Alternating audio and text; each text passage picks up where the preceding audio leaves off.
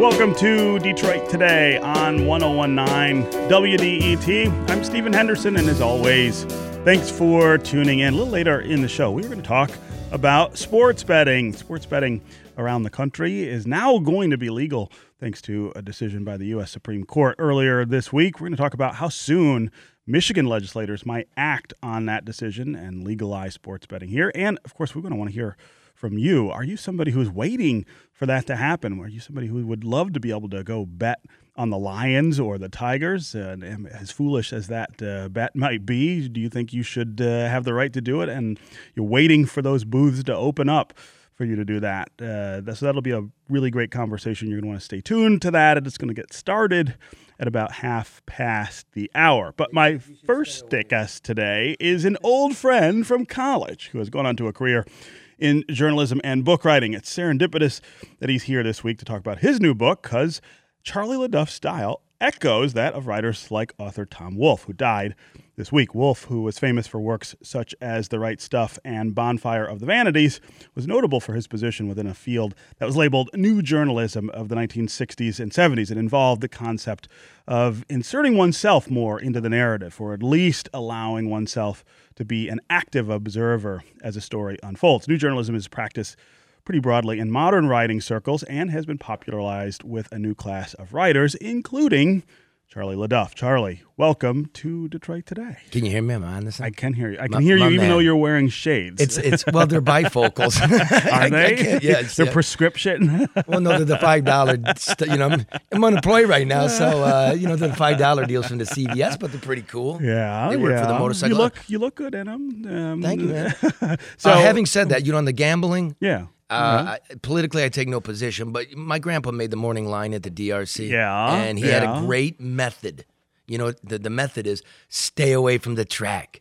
These things are Don't built. go. These things are built on losers. It's supposed to take your money, right? Yeah, nobody in their lifetime is up. Is up, right? The house always wins. The house does. The vig is built in. Yeah, man. but a lot of people really enjoy, even if they lose, they enjoy the sort of sport of it, right? The idea of, it becomes an entirely different dimension of sports enthusiasm, I think, for some people. I'm not one of those people, although I will say I've lived in two Triple Crown cities. Let me guess them. Don't tell me. Baltimore?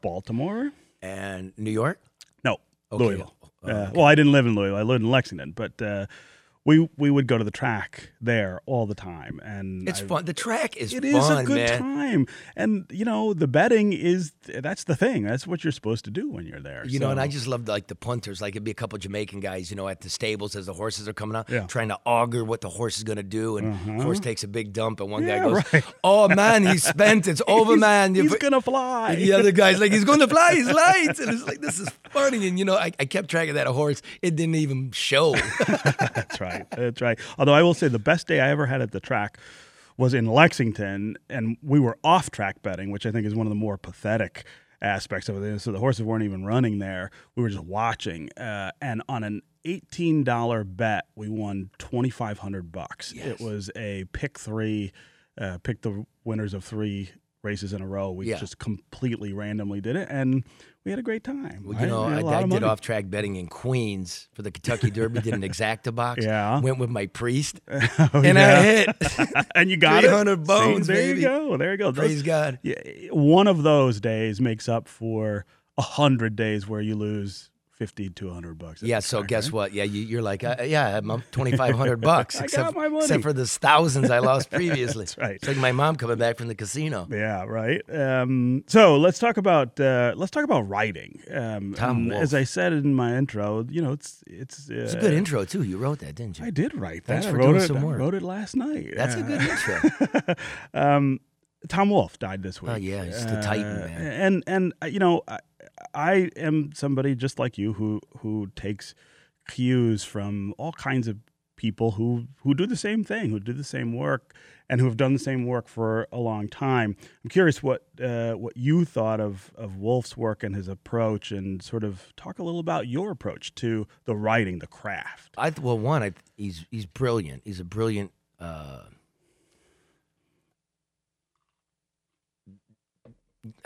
how do you say it? He's almost like a stonemason. Yeah, with words. Right. They're not stone. They're a craftsman, right? My God, it's just beautiful words. He sort of understood the zeitgeist, what was going on at the time. You know, the first thing that made him famous was doing the car shows in L.A. in the early '60s, and it was just sort of staccato writing. And he goes on to follow Ken Kesey and the Merry Pranksters and the Grateful Dead and the explosion of LSD. He goes to fiction. He does Bonfire of the Vanities, which is reported fiction. Yeah, right. And if you want to be a writer, if you want to be a painter, if you want to be a chiseler, right? if you want to make statues out of stone, you study the masters. And if you haven't read them, I suggest you do, because that's what writing is. What the new journalism to me was, it's a couple things. I studied under Clay Felker, which was this guy's editor at New York Magazine. Yeah. To me, what it was, it's really simple. It's you go, you do the reporting, you watch, you write quotations, but they would write in scenes. Right. Instead of the who, what, where, when, why sort of block article. They put you there. They were writing stories. Yeah. So then people would take that to the next level, which is you're using sort of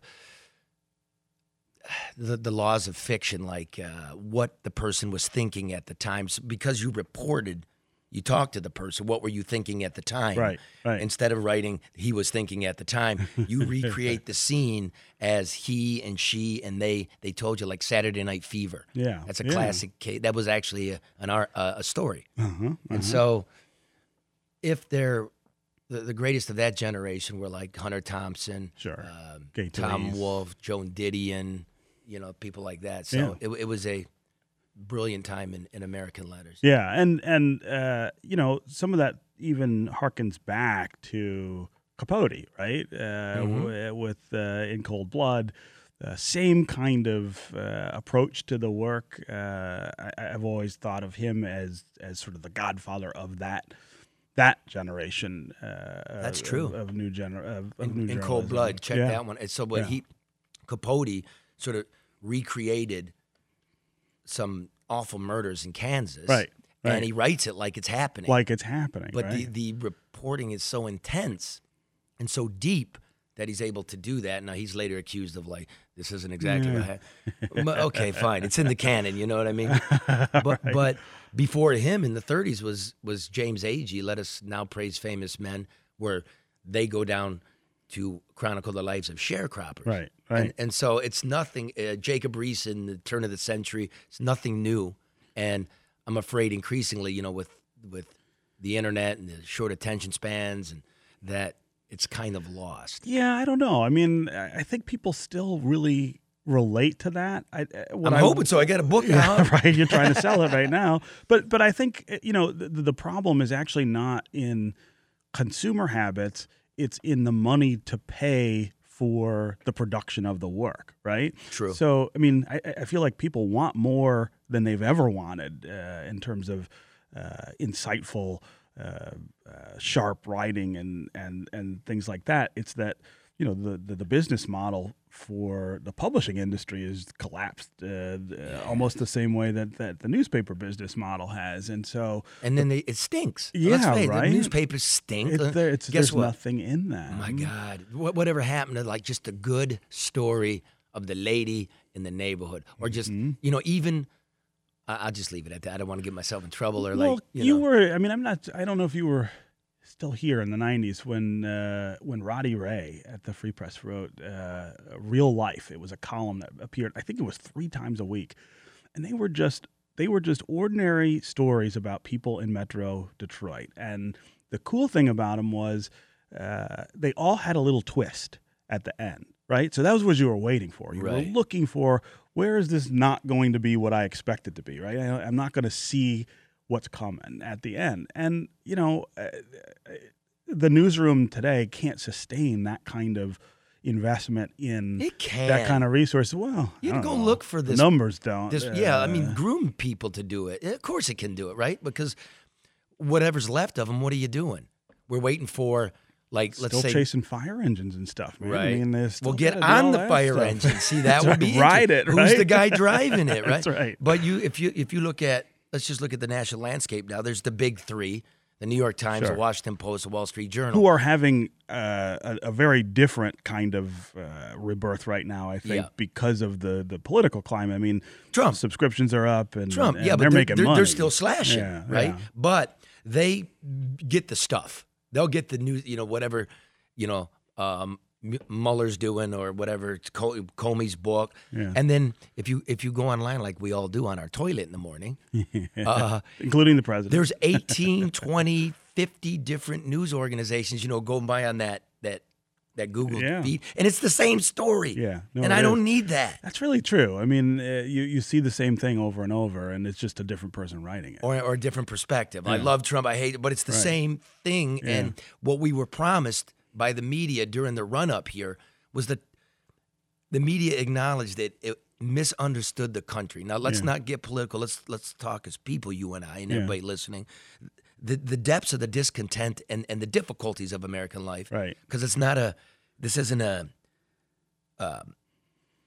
circular moment in time. It's an epic. It's a complete shift. Yeah. AI and globalization. Yeah. Like, this is the new normal. This is going to be a really different world. It is. It already is. Yes, for us, right? Yeah. But we're afraid for our kids. Right. Having said it, the media realized they didn't know us, and they said they were going to try to get to know us. Yeah, like, let's get back to the basics. And instead of doing that, you notice on TV, the split screen with the guest has become an octagon of makeup wearing people that still don't appeal to me or know me. And the thing that bothers me about it is you don't know who those people are often enough. I feel like, and often they're mixing in people who are special interests, and there's nothing wrong with special interests. That's been part of America since the beginning. But they're mixing them in with people who are journalists, who are not special interests. And there's no demarcation, right? There's no effort to say, well, this person is representing this interest or this point of view, and this other person is not. It's just everybody's out there saying whatever, and you're supposed to I guess, discern for yourself what everyone's motive is. And I'm not sure when they started doing that. And I don't even know what a journalist is anymore, because, like, when it's in my book, like, the book is sort of about just a mad romp through America. From the streets and not the TV studio, but also as a media member looking at myself and looking at them. Because I'm there at these confabulations of Ferguson and just how the sausage is made. And I don't know if journalists even care that they're sharing the stage with a former member of the White House who's turned independent analyst, and you got the White House Correspondents' Dinner where they're going to party with them. It's become, you're having dinner with Hillary's surrogates, and you don't tell the public what you learn. You're sending talking points and giving questions before the debate. Or you're the White House's mouth, and then you, like Hannity, you say, well, I'm not a journalist, I'm a talk show host. And it's like, you'll forgive us our confusion if we don't know what everybody's up to. Because a cockroach at least knows it's always a cockroach. It ain't playing anything but a cockroach. It's in a fictitious movie, it's playing a cockroach. Right. This is Detroit Today on 101.9 WDET. I'm Stephen Henderson. My guest is Charlie LeDuff. This is great. Journalist and author. This is what I do in my kitchen in the morning. I listen to you do it, and I'm looking at you. And now awesome. You're seeing it live. Look at you. You look good. You've lost some weight. Shaved. A little weight. That's right. Because the beard was getting a little crispy there for a while. No, I loved the beard. Dude, you look like Cornel West. What was that? I don't think it's a bad thing to look just a little crazy, right? Just a little crazy, not super crazy, but just a little with the beard, right? And my hair, I'm growing my hair out now. Let's see it. Makes me look a little. But take your hat ragged. off, man. Have some pride. I wear the hat. I got to wear the hat all the time. We're talking about Charlie's new book, S Show. I can't even say the name of the book on show. The air. Show. That's good. Senator Graham said that after Trump called some countries a S-hole.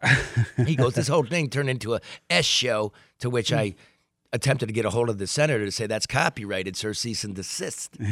That's right. It's your word now, right? It's my word. If you want to join the conversation, give us a call. 313-577-1019 is the number on the phones. That's 313-577-1019. You can also go to the WDET Facebook page, put comments there, or go to Twitter and hashtag Detroit Today. and we'll work you into the conversation.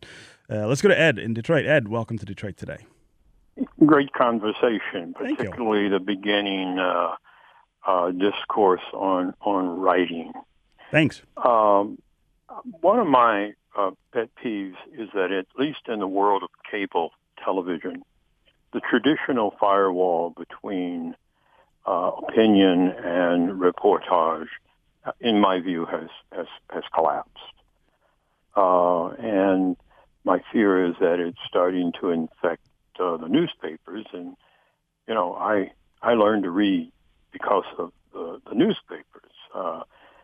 It of course wasn't the news; it was the comic section. But, right. When you're 3 years old, you do what you have to do. Right. But, and when I was a kid, this town had 3 daily papers, and they used to go at each other hammer and tong. Yeah.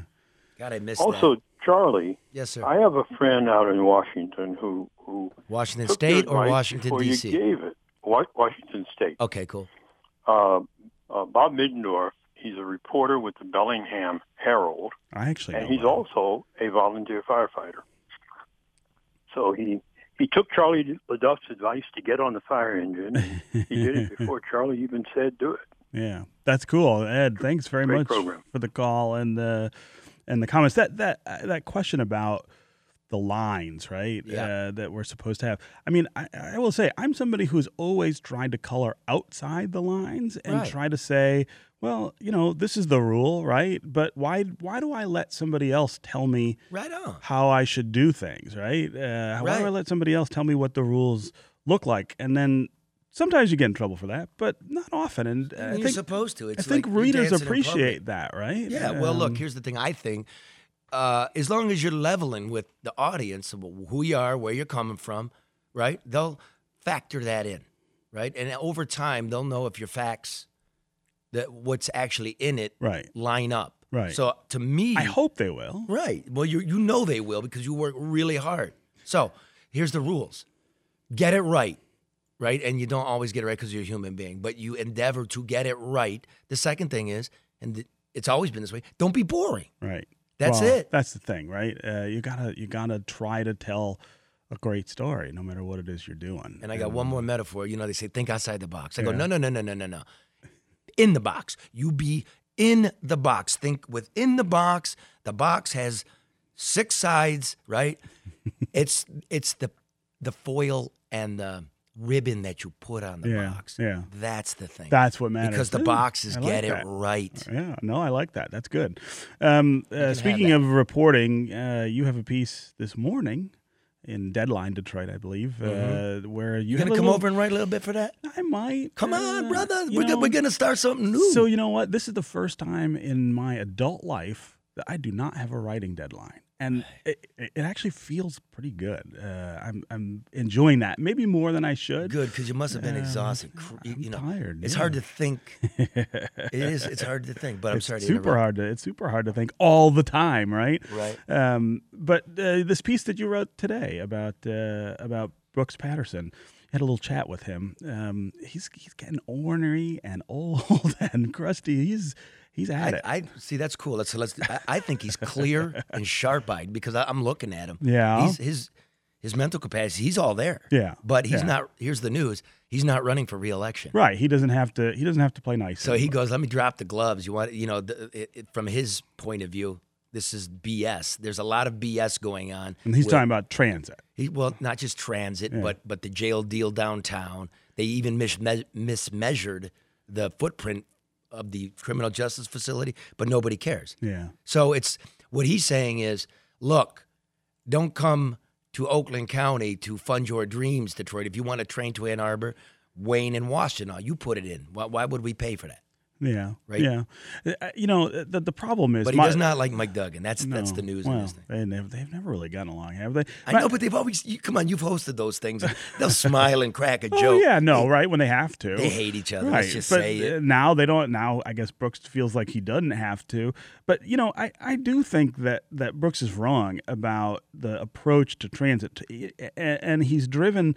he's driven this this sort of selfish approach to it that I think is killing us as a region. This idea that everybody ought to look at transit as, what am I getting out of it for me? What's gonna be better for me if I vote for the RTA or if I vote for SMART? And it's not that kind of issue.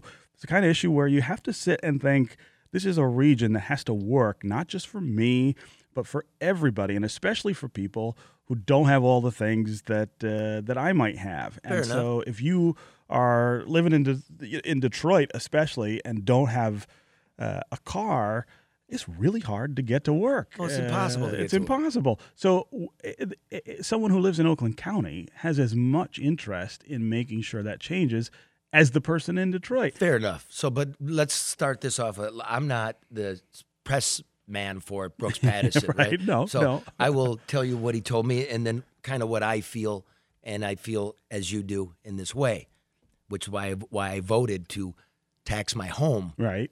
so SMART can continue to float, Right. Area, buses.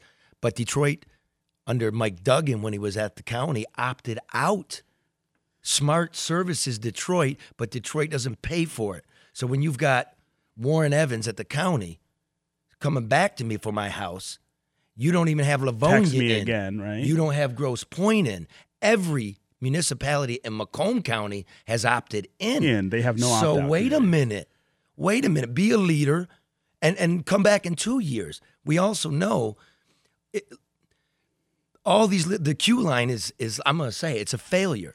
They overpromised what the ridership was going to be. They don't have an operating budget. I think that's an early judgment. I think it is but failing. They don't have. Say failure means They promised us 10 years of an operating budget. Yeah. They don't have 4 years in the bank, dude. No. So the Trojan horse in this deal is, okay, let's do it what it is. The white man's people mover is the Q line. So for years, Coleman Young always got criticized for the people mover. What is this one? And I'm going to pay for it. I tell you what I want.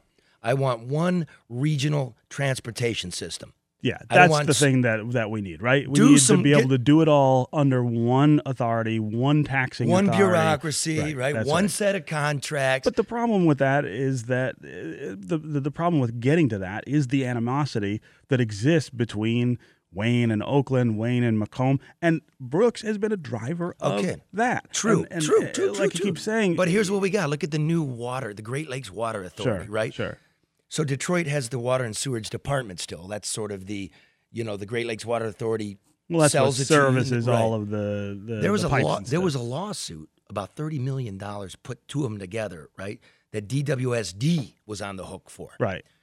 The administration of GLEWA and DWSD decided they're going to pay it, but they never went to the board, which includes Macomb, Oakland, right? Wayne. Yeah. They never went to the board. So what the hell is this? Wait a minute. Yeah. We vote on this. So this tends to, there is a balance of power. Yeah. Getting back to the regional transportation. Yeah, man. We got to move people around and get to the jobs because it's a sprawl. Right. But Amazon, I tried to get a hold of them numerous times. Show me the piece of paper where they said we're not coming because you don't have a Choo-Choo. I don't see the paper. Well, right. So I'm not doing public policy because a couple of billionaires told me that's what they said.